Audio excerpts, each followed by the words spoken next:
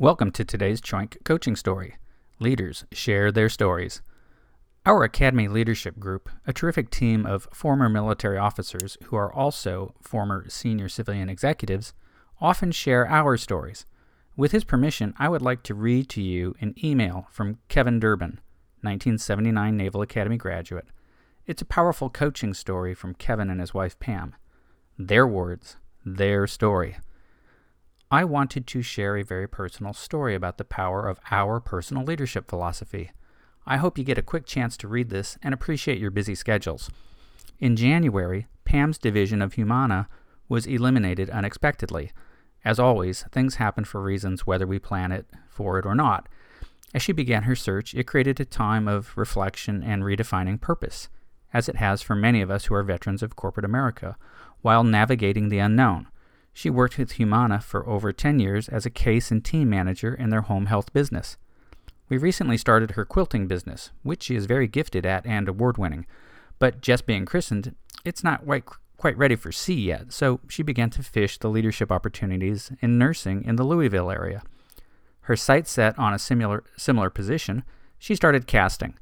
She received several calls of interest, and not, but recently spoke with a national home care company with 2 opportunities as a case manager and a director of operations. The recruiter told her she was overqualified for the manager role, but referred her to the executive recruiter, as she felt Pam had the experience for that role. Pam was shocked, a bit nervous, and doubted whether she was able to fill the expectations of that leadership role. Her first interview went well, and made her realize that she did have the experience and ability to move up.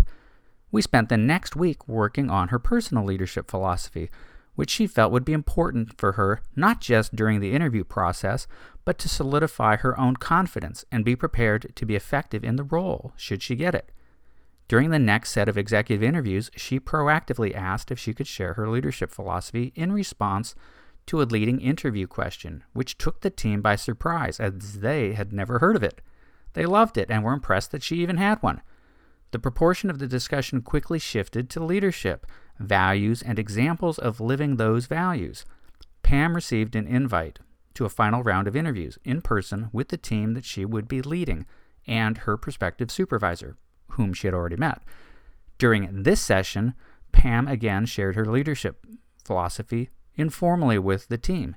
Not only were they appreciative, but they were taken aback by its candor and heartfelt message.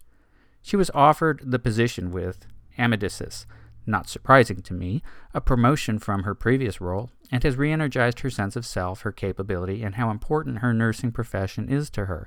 She's excited for the position to start in May and looking forward to leading a team again. 2 points. Had it not been for life throwing a curveball, she would not have proactively searched for a position of greater responsibility outside Humana. Pam attributes sharing her leadership philosophy as key lever in not only putting her own thoughts and values into perspective, but the power of having one and sharing it during the interview process was invaluable not only for its authenticity, but that she had placed so much emphasis on leadership and its importance in the role already. In retrospect, having a personal leadership philosophy doesn't necessarily guarantee admission, but it's clear that few have heard of one, have one, or even think about articulating one. In the case of interviewing, that we get asked frequently about, it creates a conversation that turns focus toward an open discussion that most likely would not have occurred. More importantly, a conversation that the one being interviewed controls and becomes the driver. Better yet, the leader. Side note, the quilting continues, and perhaps an opportunity at Amedisys for an Energized to Lead or Leadership Philosophy workshop. And, who knows? Respectfully, Kevin.